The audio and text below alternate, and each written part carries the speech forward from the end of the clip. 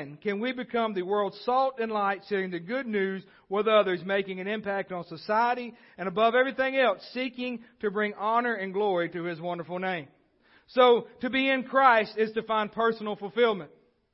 You say, why do I need personal fulfillment? Because everybody's trying to find personal fulfillment in their life, right? And we cloud it up with stuff that we want to make us feel better. What do we do when most people, when they're, something's going on, they're depressed? I know two things. People either eat or they shop. Right, Ariana? You might buy a bunch of stuff off Amazon and get sent to my house. Yeah. So, and I mean, because we want to fill a void. We want to feel something that makes us, we want to have things that make us feel good over things that we're actually going through we don't face.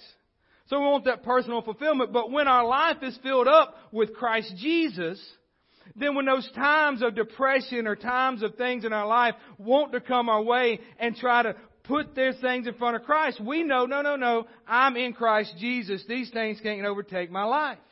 They can't overtake my mind, my thought, my will, everything about me. Why? Because being in Christ means I've already given my will to Christ. You had to do that when you accepted Jesus as your Lord and Savior. You had to say, here, I want my will to be your will. I want you to forgive me of my sins. And so when we do that, then we find fulfillment in that. We enjoy, this is brotherly unity, right? We come together and we get to enjoy brotherly unity. We get to enjoy the church. And then that radical transformation is what happens when we get saved. Radical transformation. This being saved is not just, I said a little prayer one time. If that's all you got out of being saved, then something's missing. Something's missing. Because to be in Christ means that we can't be who we was. Just as Brad read this morning.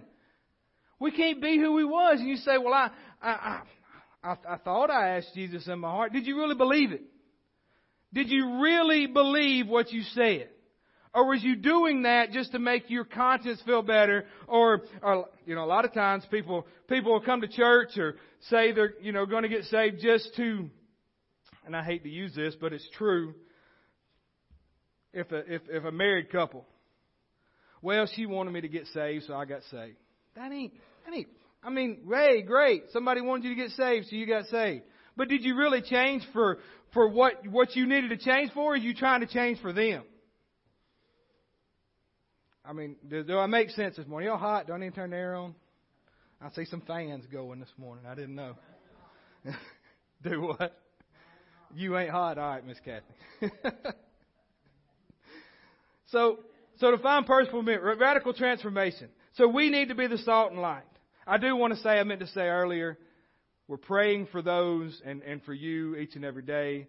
And so if you've entered into this 21 day of prayer and fasting as we've called to, as we've said, then, we pray that will just keep in your life as you need it to. You keep God first. You keep the Word of God first. Whatever it is, whether it's a meal or you're doing a Daniel fast or whatever it is in your life, you're fasting, whatever it is that's keeping you from being where you need to be with Christ and in your relationship with Him, our prayer is to you that you're strengthened in that day in and day out. Day in and day out. Because I know myself for what I've said I'm going to do during these 21 days. It's not been easy. It's not been easy. Why? Because I like Diet Mountain Dews. You say, that shouldn't be bad. When you like Diet Mountain Dews and you want one, I want a Diet Mountain Dew. But I hadn't had one. So, and I'm not bragging. I'm not up here, whatever. It's just, it would be easy because I've got them in my refrigerator at work and home. And I pull that drawer open. I'm like, that'd be good right now. But I've had the strength to close the drawer back and not do it. So yeah, we do pray for you during those times that you're strengthened and that your relationship grows and that you get from God and the Holy Spirit what you need in your life. Okay, that is what all of this is about. All right, so now back to who we are in Christ. So is just being saved good enough? Is just coming to church good enough? Well, your job is just going to work every day good enough? No. Why? Because we do that. If we go to work every day, and sure, that's a good thing right now. There's a lot of employers that would just love warm bodies. And you like, I want to fire them, but I can't because I can't find nobody else. But if we take that attitude into our relationship with Jesus, then we're not growing at all. You're not going to do anything. Well, I'm saved. I'm on my way to heaven. I'm all right.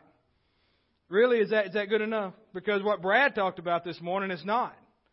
What this guy we just talked about said, we're to be the salt and the light. If you're just, I'm saved, that's good enough, and do nothing else, then you're really not doing what God's called you to do, or what you've submitted yourself that you would do. Because if we don't watch it, we'll, in our spoiled mind and society that we live in this church and in this Western world that we live in of the church, is that, God forgive me of my sins, so now, since He's forgiven me of my sins, then I expect Him to do all these things to me and bless me above and beyond. Does that make sense? We expect God to do things for us, but in turn, we think, well, I gave Him my life and He's forgiven me my sins. Is that not good enough? No, it's not.